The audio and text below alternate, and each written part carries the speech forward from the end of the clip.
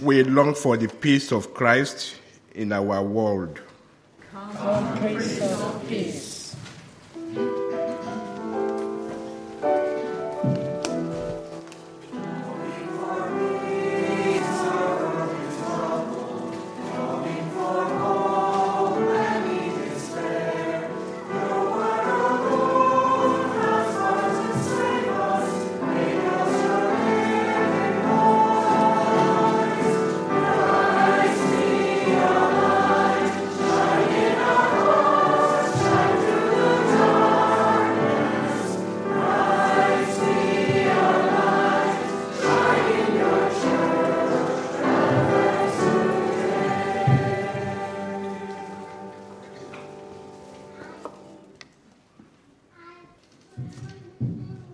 Listen for the voice of the prophets crying out in the wilderness. Prepare the way of the Lord. Come, Prince of Peace. The Spirit of the Lord shall rest on him, and the earth will be full of the knowledge of the Lord. Christ shine on the earth today. Thank you. Our opening hymn is an Advent hymn that reminds us that Advent is a season of coming for the whole earth, the north, the south, the east and the west. So we join together, standing if we're able, as we sing, Hills of the North, Rejoice.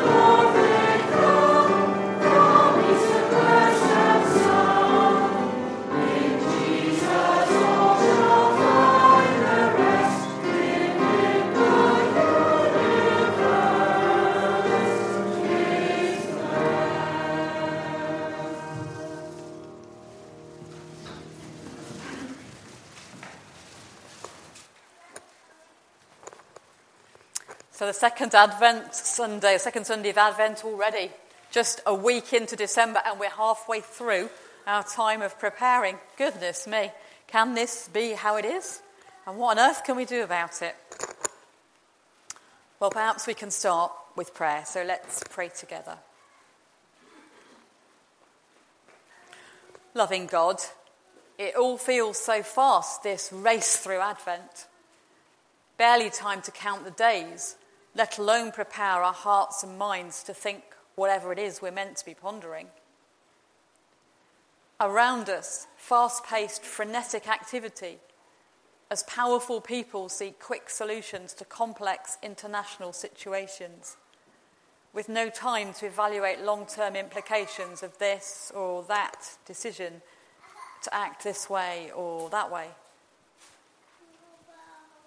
The incongruity of coloured lights and festive markets, cut-price bargains selected to lure us into the shop stacked high with consumer goods we neither need nor desire, at the self-same time as people are laid off from work, relationships crack or crumble under the strain of expectations, and people just streets from here live in poverty or fear. It's all too big, too complicated, too confusing, and we need a moment just to exhale, to let it go and snatch a moment's respite.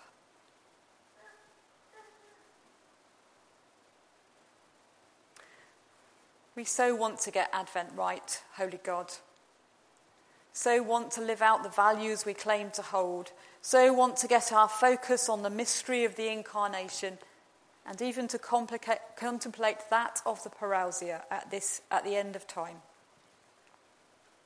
We so want to speak and be good news for the poor, to achieve justice for those on the margins, to liberate those who are oppressed, and yet, if truth is told, we find ourselves enslaved by our own mixed motives and unrealistic expectations. So perhaps what we need to pray for first is our own liberation, freed simply to be rather than to achieve, to know ourselves loved and accepted for who we are, not what we can or might achieve in life. To discover that sometimes it is stillness rather than inaction that we become good news for others and for each other. That coming alongside is the beginning of justice and peace.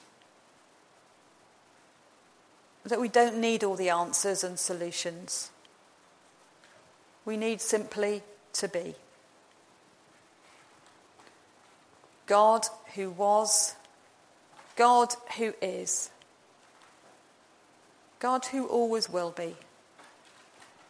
Grant our busy souls rest and help us to find contentment and comfort in praying words borrowed from Jesus himself, as we say together, Our Father, who art in heaven, hallowed be thy name. Thy kingdom come, thy will be done on earth as it is in heaven. Give us this day our daily bread, and forgive us our trespasses, as we forgive those who trespass against us. And lead us not into temptation, but deliver us from evil. For thine is the kingdom, the power and the glory, forever and ever.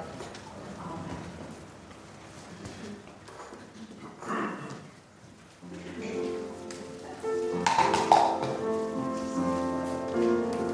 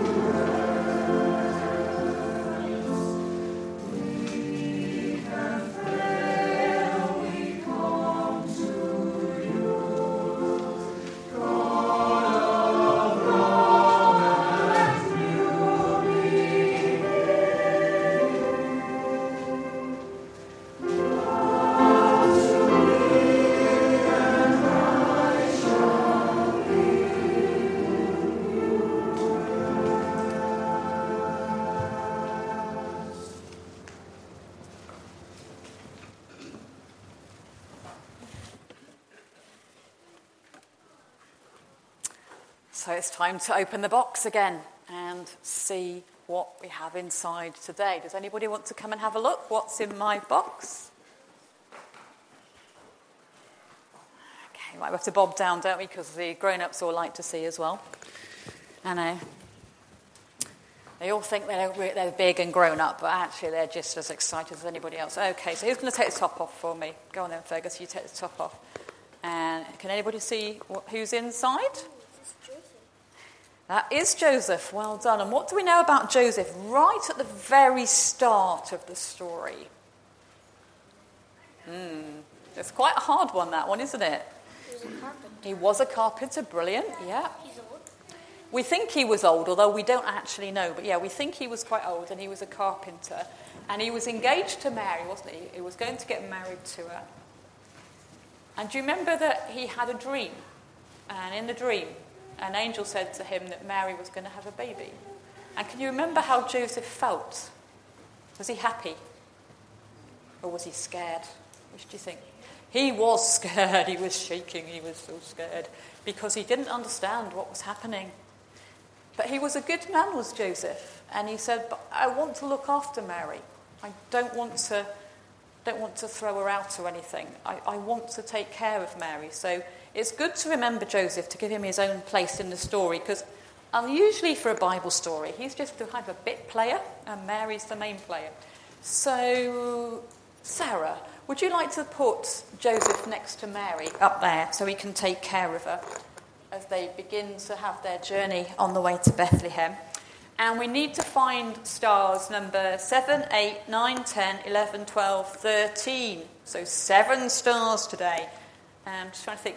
So, number 7, number 8, number 9, number 10. Oh, that's got a lot of words on. Number 11, number 12. Oh, this is working out perfectly today, isn't it? 12 and 13. Okie dokie. I might ask Kathy if she can be the glue monitor for today. And do you want to come over to the microphone so we can read them? It's a bit of a squish today, isn't it, with all that's going on? So, all come over this side. We can block the screen for a minute. It's okay, because nobody's trying to read off it. Right, Fergie, tell me about your star. It only says a D. It says, do you want to show everybody? Hold it big and high up so everybody can see. Nothing on that one. And do you know why that is? Now, I did print off the bit that goes with it, and I didn't put it in the box. It's actually to say we can have a day off from having to do things. This is a day for us, a day to relax. That's nice, isn't it? A day to play and a day just to be. So do you want to go and pop that one on the calendar? Right, number 8. Take time to be silent and remember those who are silenced by circumstance or are not able to use their voice. Throughout the day, listen for the stories of those who are overlooked or who don't speak out, and draw them in your conversations. There were some big words in there, weren't there, Carl? Thank you, that was well done. So a day on Monday, tomorrow, to think about people who don't perhaps get heard. So maybe there's someone in your class at school who no one's friends with. Maybe for the grown-ups, there's a people group you think nobody listens to them. And we could think about them and maybe just try to say some words of encouragement to that. Thank you. Number 9. Go for it, Sam. So often we use our voices to criticize or complain. Write a list today of all that you are thankful for and place it beside this star. Add it to the days leading up to Christmas. Thank you. Fantastic. So not only to talk to people who are a bit on the outside, but to think about things we're grateful for and to use our voices for that. Because I can be quite good at grumbling. I don't know about anybody else, but, I can be a bit of a moany old what's-it sometimes. So it's good to say thank you and to be thankful for good things. 7, 8, 9, 10. Have we got to 10? It's got number 10. Oh, you've got one with thousands of words on it. My goodness me. Okay. See how we go.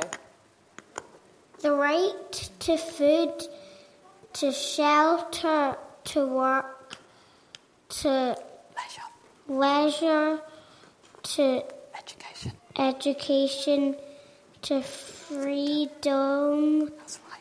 We take them all for granted. Do you know in how many countries this is not the case? This story is Jesus' story to burn in an occupied land and then forced to flee his own country. That's great. Thank you. There's a lot more words on there, but fantastic reading there. So Jesus' story is the story of many people who live in occupied countries, and that's really important, I think, for us to think about at the moment with so much that's going on in the world. That was 7, 8, 9, 10, 11. Fill a glass of water and sit down and drink it. Water is just one of the Earth's gifts which we waste in our Western society. Christmas can be a time of much waste, of food, of wrappings, of unwanted gifts. Could your celebration be marred if you decide to think about what the environment your gift is to today's children? Remember to use the 3 R's: reuse, recycle, reduce. Well done. Yep, so enjoy a nice glass of water and think about how fortunate that we are to have water. Who's next? You're next. You've got lots of words as well, haven't you? Watch out for images of the Clyde scheme as you go about today. For example, on Christmas cards or in a shop windows. Think about Mary, the baby's mother. Her hopes were for a world where the poor became rich and the proud were overcome. What are your hopes for the world? Thank you. So Mary reminding us about the poor people and the hopes of the world. Can we pop that star up on with the others? Hold it yourself. Look for a clock or watch that ticks in your house and place it beside the lid of the Starbucks. Focus on each tick and notice how time goes by without our intervention. Let any worries you might have dissolve with every tick. Try to live each day to a different rhythm and not be swept up in the world's rush. Who's got a clock that ticks at home? Anybody got a clock or a watch at home that ticks? A few people, but I think a few people are going to find that one quite challenging. You might have to find a metronome or see if you can make your computer or your phone tick or something. But what a great idea just to slow down at the end of another busy week. So a week of giving thanks, a week of remembering people in occupied countries, and some spaces that we definitely all need to slow down and relax and be still. So that's great. Now, if anybody's got presents for the Salvation Army offering that they haven't yet brought out, perhaps you can do that now. And then I'm going to invite the youngsters to come and stand round with me, and we'll just pray a blessing over them as they go off on their way. So whatever, if you've not had a chance to bring your things out and just pop them on the table or by the table, that would be lovely.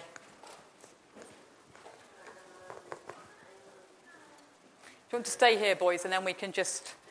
Girls, do you want to come and join us? And we'll just join hands around the table. We'll just surround it with our love.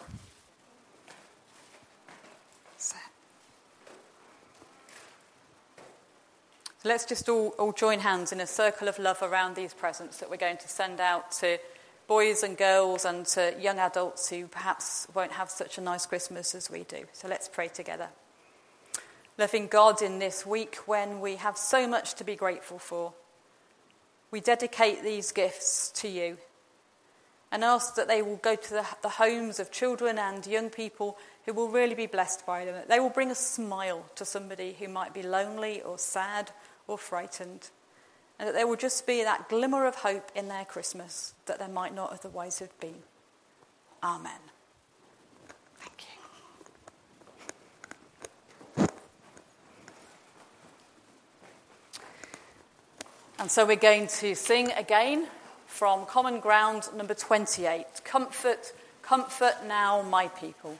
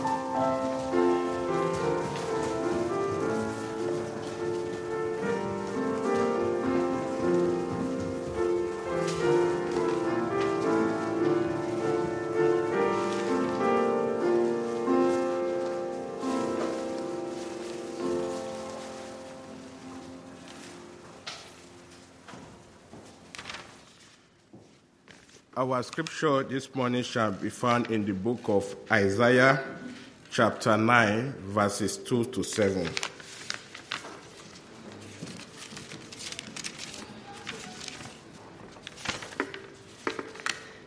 The people who walked in darkness have seen a great light. They lived in a land of shadows, but now light is shining on them. You have given them great joy. Lord, you have made them happy. They rejoice in what you have done, as people rejoice when they harvest their corn, or when they divide captured wealth.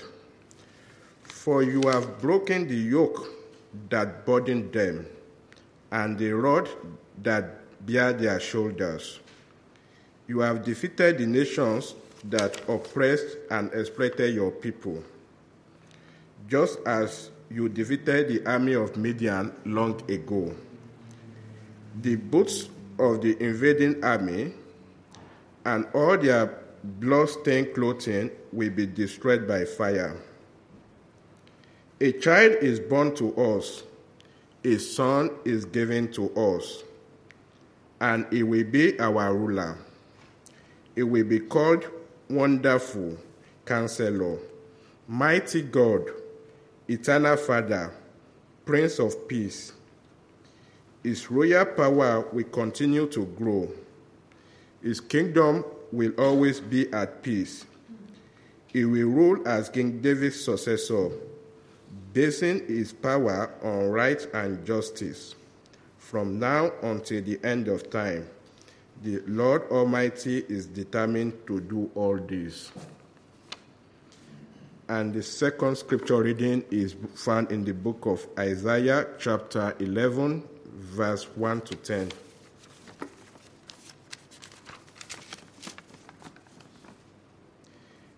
The royal line of David is like a tree that has been cut down. But just as new branches sprout from a stump, so is a new king will arise from among David's descendants. The Spirit of the Lord will give him wisdom and the knowledge and skill to rule his people. We will know the Lord's will and honor him, and find pleasure in obeying him. He will not judge by appearance or hearsay. He will judge the pure fairly and defend the rights of the helpless. At his command, his people will be punished, and evil persons will die. He will rule his people with justice and integrity. Wolves and sheep will live together in peace, and leopards will lie down with younger goats. Calves and lion cubs will feed together, and little children will take care of them. Cows and bears will eat together, and their calves and cubs will lie down in peace. Lions will eat straw as cattle do. Even a baby will not be harmed if it plays near a poisonous snake. On Zion, God's sacred hill, there will be nothing harmful or evil. The land will be as full of knowledge of the Lord as the seas are full of water. A day is coming when the new king from the royal line of David will be a symbol of the nations. They will gather in his royal city and give him honor.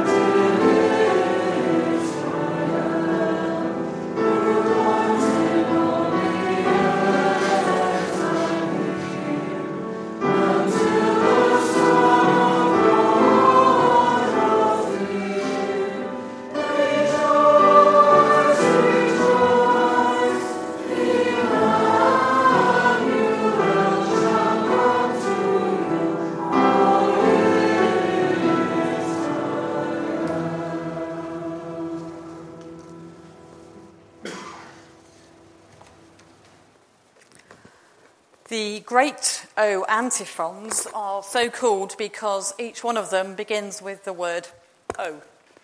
And these are traditionally used by Roman Catholics and Anglicans and some of the high church traditions in the last 7 days leading up to Christmas Eve. So one a day from the 17th of December to the 23rd of December. And whilst in the free churches we do seem to enjoy singing the hymn, O come, Emmanuel, we rarely take time to reflect on these sayings, these attributes of the divine which are called down from heaven or invoked in these words. Each of the 7 attributes has its origin in the scriptures, and often, though not exclusively, in the poetic words of prophecy. And so it seemed good to take a few moments to pause and to ponder what it is we are invoking, what it is we are calling down from heaven when we sing the hymn or pray the prayers. There are some pictures which some people may be able to see of illustrations of the O antiphons on the screen. You all have a copy of an English translation of them to take away with you later on. At least I hope you'll all be able to find one to take away with you. But basically it's just a couple of minute reflections, very short reflections on each one. And then we sing the next verse of the hymn. So it's not a sermon, it's just a very short time of reflection and then singing, remaining seated.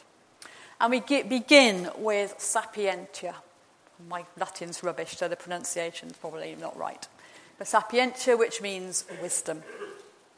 God's wisdom is usually personified in Scripture as feminine, the divine spirit that hovered over the chaos preceding the ordering of creation, as the dove that descended over a dripping wet, newly baptized Jesus of Nazareth. Nothing like the so-called human wisdom, the attributes that Adam and Eve aspired to in the story of Eden, and as a result of which innocence was lost. Divine wisdom is not cleverness, it's not cunning, it isn't manipulative or exploitative. It has qualities that are ethereal and mysterious. You can never quite define or contain what you mean by divine wisdom.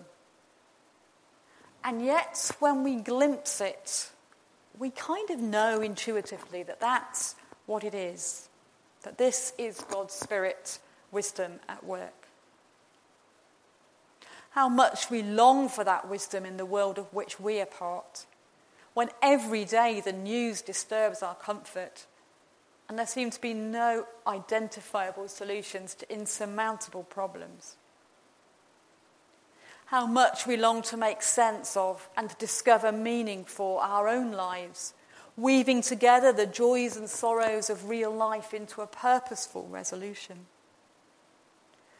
Small wonder that we cry out for God's wisdom, gentle and alluring, to transform our hearts and minds, and then to transform all of creation. Come, wisdom of God, open our hearts and minds to recognize our need for fresh understanding and new insights. O Sapientia, come to us this Adventtide as we look at a broken and disordered world and find ourselves bewildered and bruised, in need of the wisdom you bring. O come, true wisdom from on high.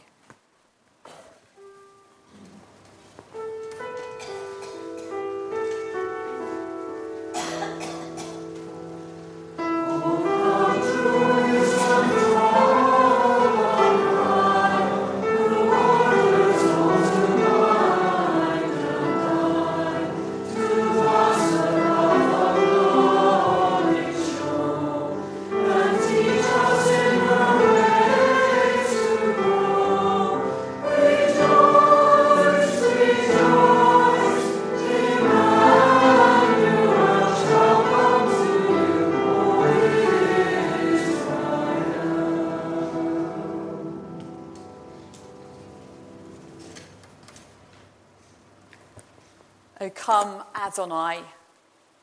God as Adonai, or Lord in our language, often equated with God as the lawgiver.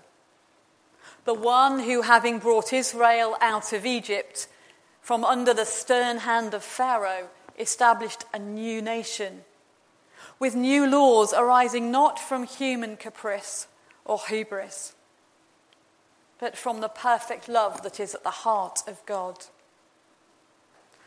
The story of the Exodus, in which we read of the giving of the law, has a name that literally translates as way out or road out. Ex, going out, hodos even, road. a route to freedom from slavery, not just a physical place of slavery, but the tyrannies of legal frameworks that can never address the fundamentals of greed or sin, or indeed of frailty and finitude. To call upon Adonai, the ancient giver of the law, is a plea for freedom, for a way out from all that demeans and diminishes us and others, all others, and a journey into a kingdom characterized by love, justice, and peace. Come, Lord, bringer of justice for those who are trampled underfoot by human greed and selfishness. Show us how we too may be bringers of hope. O Adonai, come to us this Adventtide, as we long for peace in a world afflicted by sin. We need the justice that you alone can bring.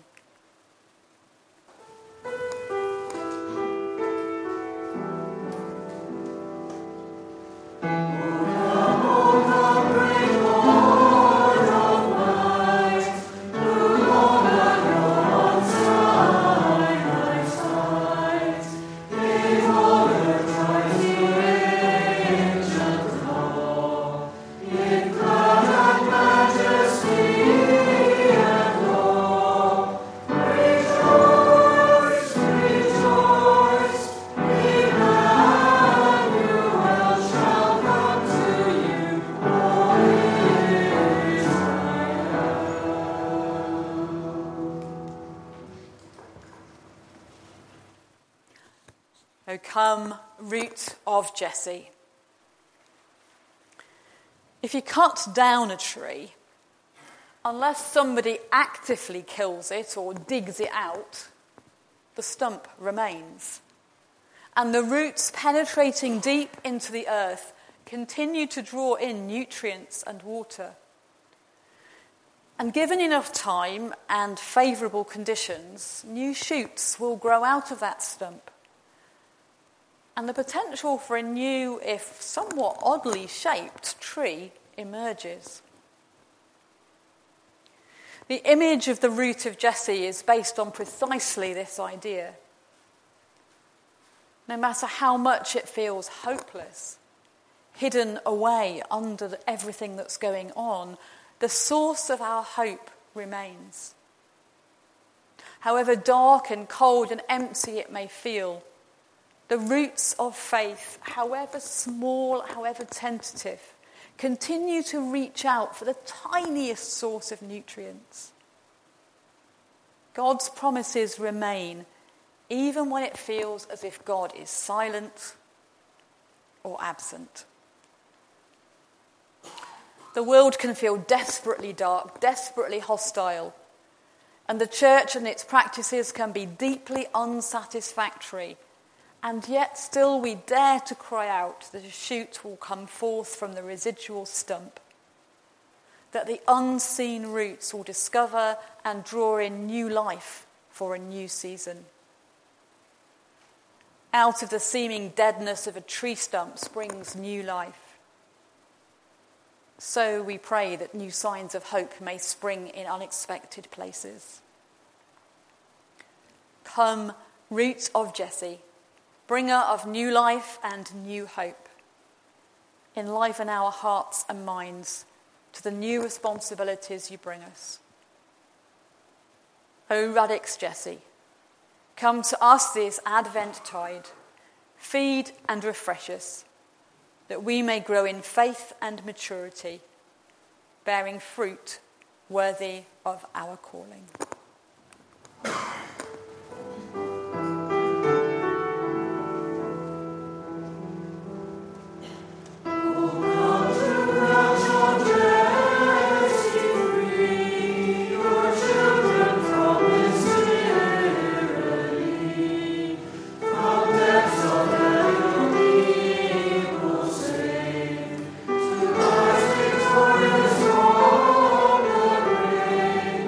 Rejoice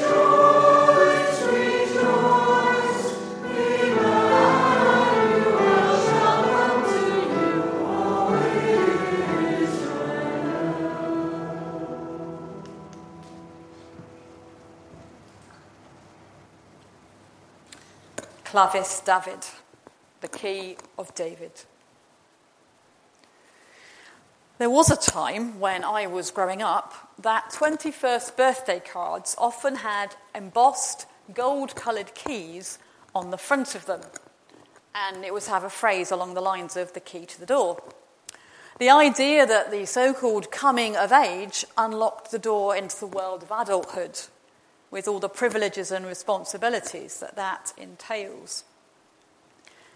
That all seems to be long gone, and this significant, if largely celebratory, rite of passage is pretty much lost. I think it's just a good excuse for a party nowadays. Not that there's anything wrong with that. But nonetheless, this image of a key unlocking the door to a new tomorrow, or as in other images, releasing captive from the shackles of slavery, or releasing a young offender from an electronic tag, these are powerful images. Images of release, of freedom, of new beginning, of opening a way forward. God as the key that opens that door, letting us enter the promise of life, salvation, and even eternity. And perhaps it's the same door that, sometimes viewed from the other side, suggests the God who deliberately and purposefully comes down and knocks, opening the door from heaven into creation. And of a God who chooses to enter into our experience, as well as a God who chooses to invite us to enter into peace. Come, Key of David, unlocking the way to freedom and fulfillment. Set us free so that we may bring freedom and hope to others. O Clavis David, come to us this Advent tide. Release us from selfishness and send us out to release other captives.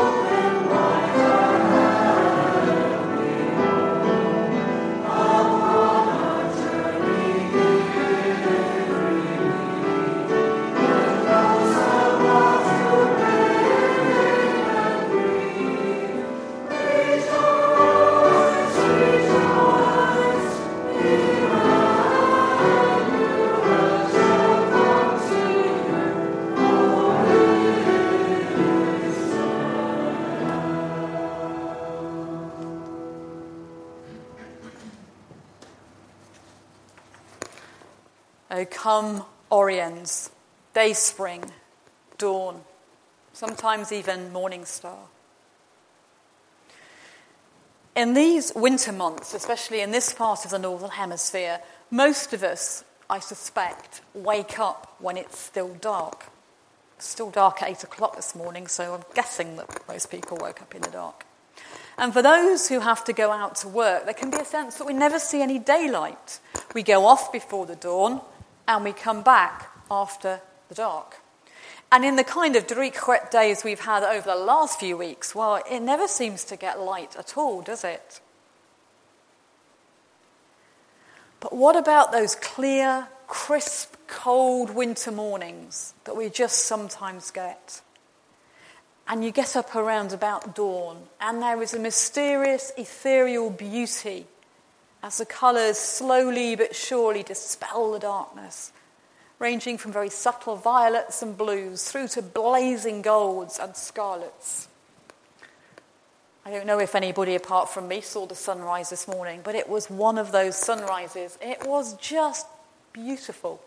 I looked out towards York Hill, and there were the two cranes that stand forming a saltire every night. I don't know why they do that. They go walk about in the day, but they make a saltire every night. And the colours were stunning. Out of all that dreariness and awfulness, there was colour. Darkness, whether literal or metaphorical, can feel oppressive, even overwhelming. And yet something as tiny as a candle flame can make the difference. Light is a very familiar biblical metaphor for Christ and hence for God, often seen as all-pervading brightness. But the morning star, the dayspring or the dawn are more subtle, more gentle images that hint of a God already present in the darkness, slowly and carefully transforming it from within.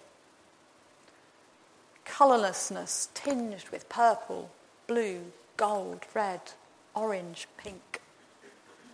A fleeting revelation rainbow of hope. Come, dayspring from on high, bring light to the darkness of loneliness, despair, anxiety, grief and pain, leading us step by step into wholeness. O Orions, come to us this Advent tide. Consume the darkness within and without, and let righteousness shine in our lives.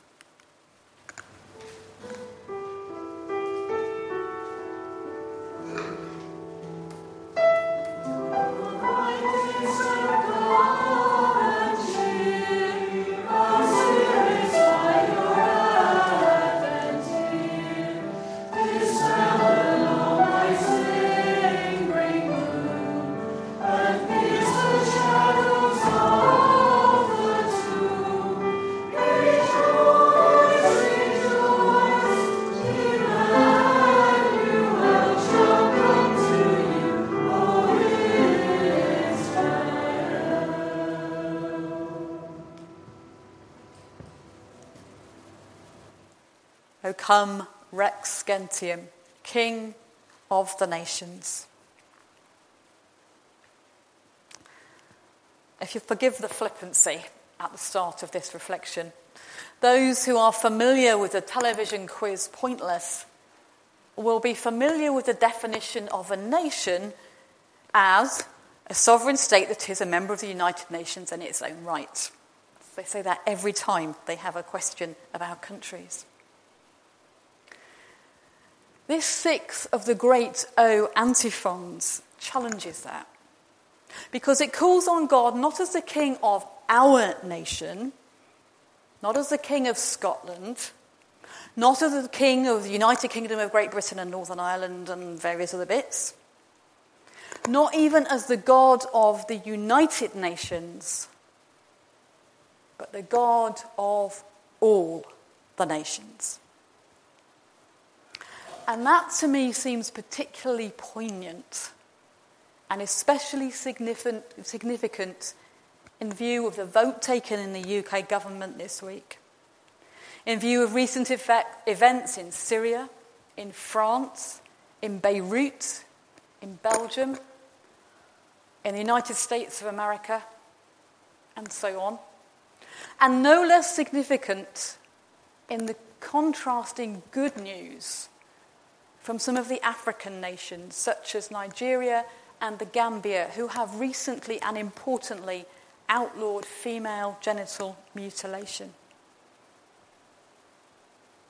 God, as King of the nations, anticipates something of which now we can only dream. One kingdom where all can dwell in harmony and peace, and yet within which, just maybe, those distinct national or ethnic identities remain discernible. It doesn't say king of the nation, it's king of the nations.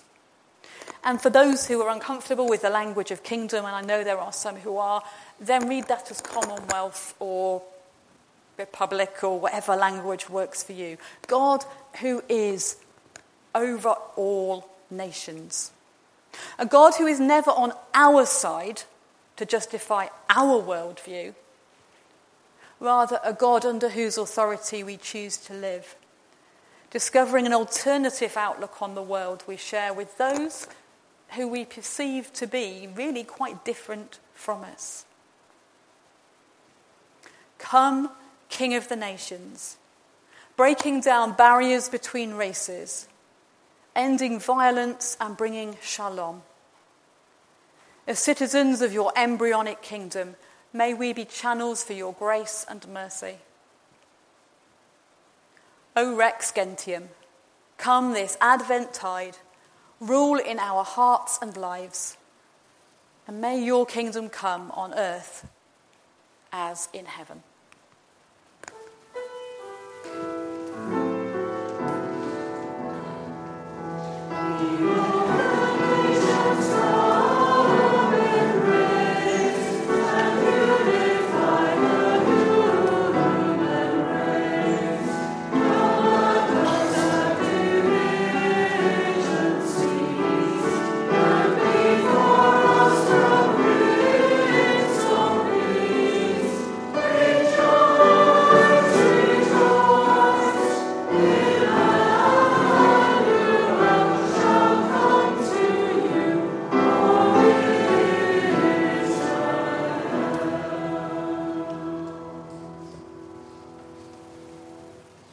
Emmanuel, God with us. This final antiphon focuses on the promise we believe to be fulfilled in the birth of Christ. A tiny child born of a peasant girl in Bethlehem. Emmanuel, God with us. It's a familiar word, and an idea we've heard so many times that perhaps we no longer marvel at just how preposterous that is. We've had images of a God of power, God as Lord or King, God as wisdom, and we've had metaphors such as light or the key of a door or the persistent, deeply buried root bringing new growth when all seemed dead. And these point us to something of the mystery and majesty of the God who is transcendent, the God who is beyond and yet somehow touches our lives. But this seventh image is radically different. A God who is immanent, a God who is here with us, literally sharing the realities of our experiences within the confines of a human body. It's a profound mystery, and it's kept theologians busy for 2 millennia already. And we, like they, marvel at how God can simultaneously be far away out there somewhere, beyond all that is, and yet closer than our own breathing. How can Jesus be completely human and completely divine? We'll never understand it. It is a mystery. And yet, do you know what? I think if we listen to our own deepest longings, here is something we yearn for. A God intimately involved in our lives. A God who understands our lives, but who somehow is not constrained by the things that constrain us.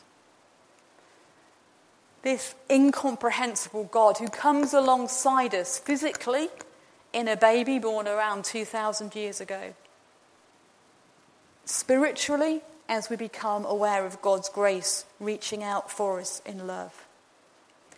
And also, and perhaps this is the biggest mystery, in community, as we together are the body of Christ in this place. Come and be with us, God, beyond our understanding. Be born afresh in our hearts and bring us alive with new hope in Christ, that we too might be channels of your grace. O Emmanuel, come to us this Advent tide. Walk with us the journeys of our lives, share our joys and sorrows, and bring us safe home to you.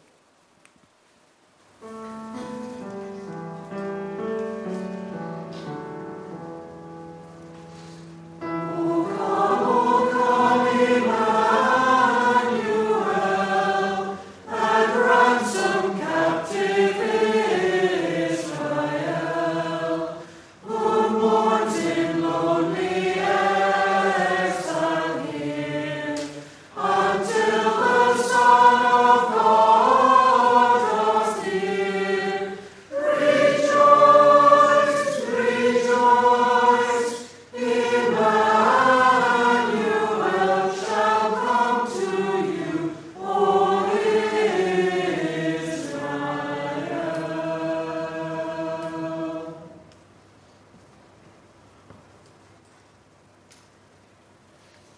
There is a legend, and it echoes something of the traditions we often find in sacred writing, that the great antiphons, the 7 great antiphons, can form an acrostic. So that's like a poem where each line begins with one of the letters. And that if you drop the O and reverse the order, you get another message. So, it's all a bit hocus-pocusy, but hey, what the heck. You get another Latin expression, ero cras, which means something like, according to when I looked it up, tomorrow I come, or tomorrow I will be. I've no idea whether there's any basis to that legend, that it was done deliberately to work backwards and forwards. But these 7 sayings point us towards Christmas Day and are traditionally used leading up to it. And so perhaps we end with that final reminder that these images point us to the baby Jesus, a helpless child in a manger, to an itinerant preacher and a wonder worker, to an executed criminal and a risen and ascended Lord for whose return in glory we wait. We wait for Christmas. We wait for the God who comes, who has come, and who will come. We wait for the Lord. And so we sing together, "Come now, O Prince of Peace."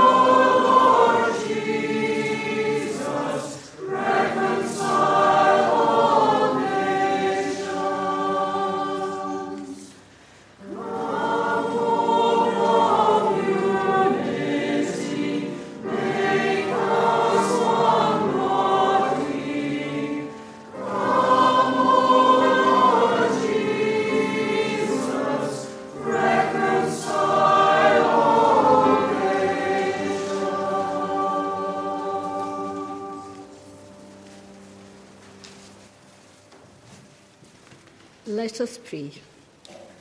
Father, we give thee thanks that we have freedom to come and worship in the gathering place. At this stressful time of year, help us to pause and wait. Today our Sunday School have requested that we bring toys and clothes for children who are less fortunate. When they receive our gifts, may they feel a sense of thy love. It is good that we have families worshipping here and give thanks for Sunday School teachers, helpers and creche helpers. Bless all the work that Salvation Army does and other organisations who work all year round helping people in various circumstances. Our own church is giving to Christian Aid and the Elpis Centre for Young Women, supporting the Christmas lunch for vulnerable and lonely people, and we give thee thanks for the generosity of people. Help all those who have been affected by the terrible weather conditions, and bless the emergency services. Let us all pray for peace in a very troubled world. Amen.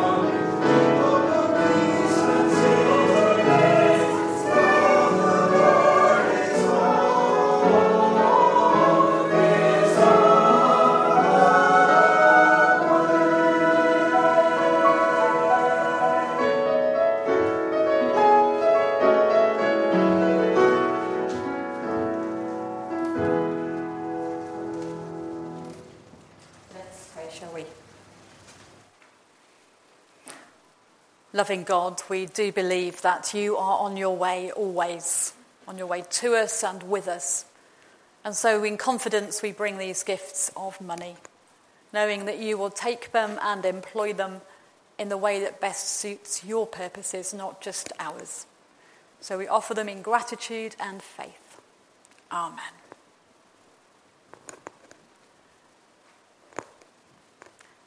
And now, as we prepare to meet around the Lord's table, we join together again in song. Let all mortal flesh keep silence.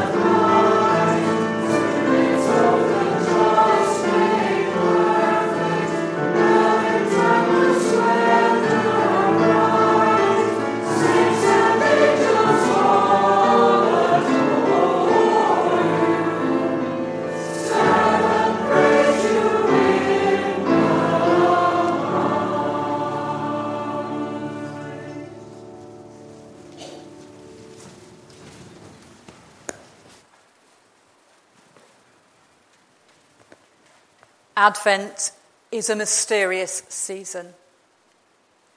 We wait for what has already happened, and we anticipate what is yet to be. And communion is no less mysterious. We reenact in symbolic form events from long, long ago, and we preempt in equally symbolic form the eternal banquet in God's kingdom of peace. And in this in-between time, in the knowing and not knowing, the understanding and not understanding, we gather to share bread and wine, to symbolize the unity of which we dream, and to remind ourselves how much we are loved by God.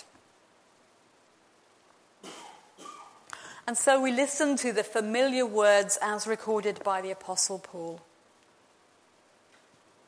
For I received from the Lord what I also handed on to you.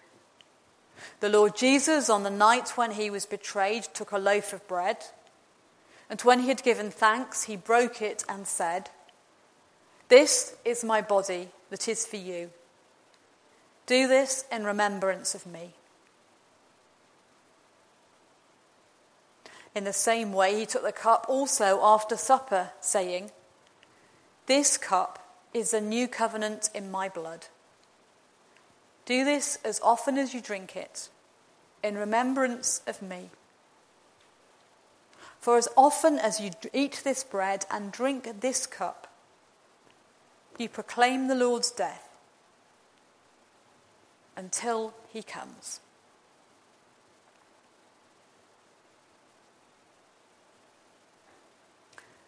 So let's pray, giving thanks. Emmanuel, God who is with us, recognized or unrecognized, sharing our everyday experiences.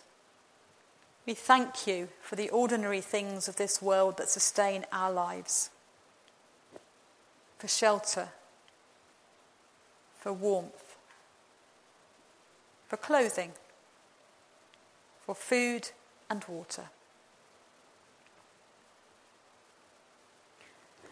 Adonai, God who is Lord over all creation, acknowledged or unacknowledged, transforming our everyday experiences with your wisdom, justice, and love. We thank you for the significance we find in this moment, in this bread, and in this wine. Sapientia, Spirit, wisdom, move among us afresh to blow away the cobwebs of fatigue, disillusionment, or distress, to replace them instead with new energy, renewed vision, and restored hope. Amen.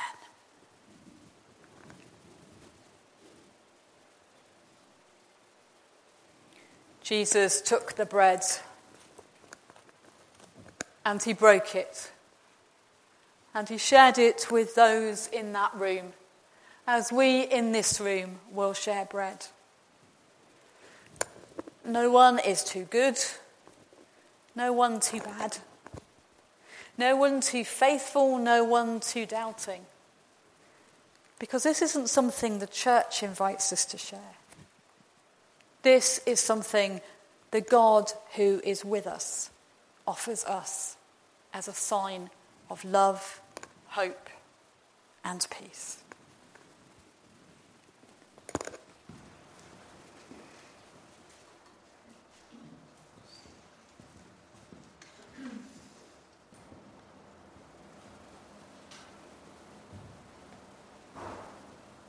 Right at the end of the meal, Jesus took a cup of wine, the cup of wine that symbolized the blessing of God. And he said to them, this symbolizes a new covenant, a new relationship between God and creation, a new relationship between all of you. When you drink it, remember me. Remember what I told you. Remember what I showed you. Remember what I am to you. And above all, remember I love you. We retain our glasses to drink together.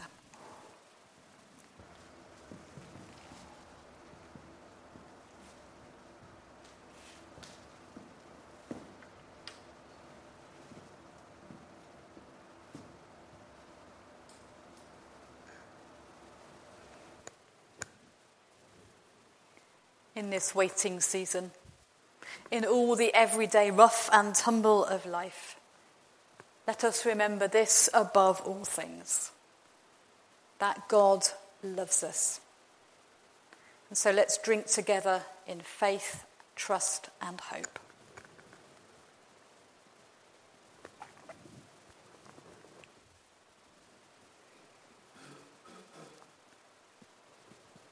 You're coming to earth as the baby of Bethlehem. We prepare our hearts to celebrate. Your mysterious presence with us in the messiness of our disordered world, we appreciate. Your promised reign of shalom, when all things shall be renewed, we anticipate. Glory be to you, O Christ. Amen.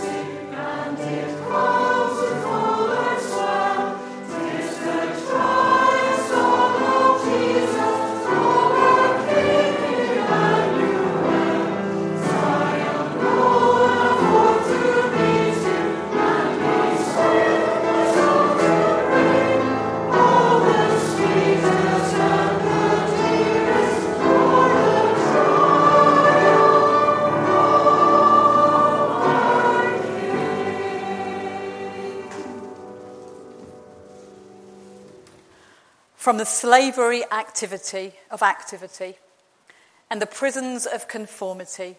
Lead us onwards, God of peace, in the footsteps of Jesus, as our Advent journey continues today and in the coming days.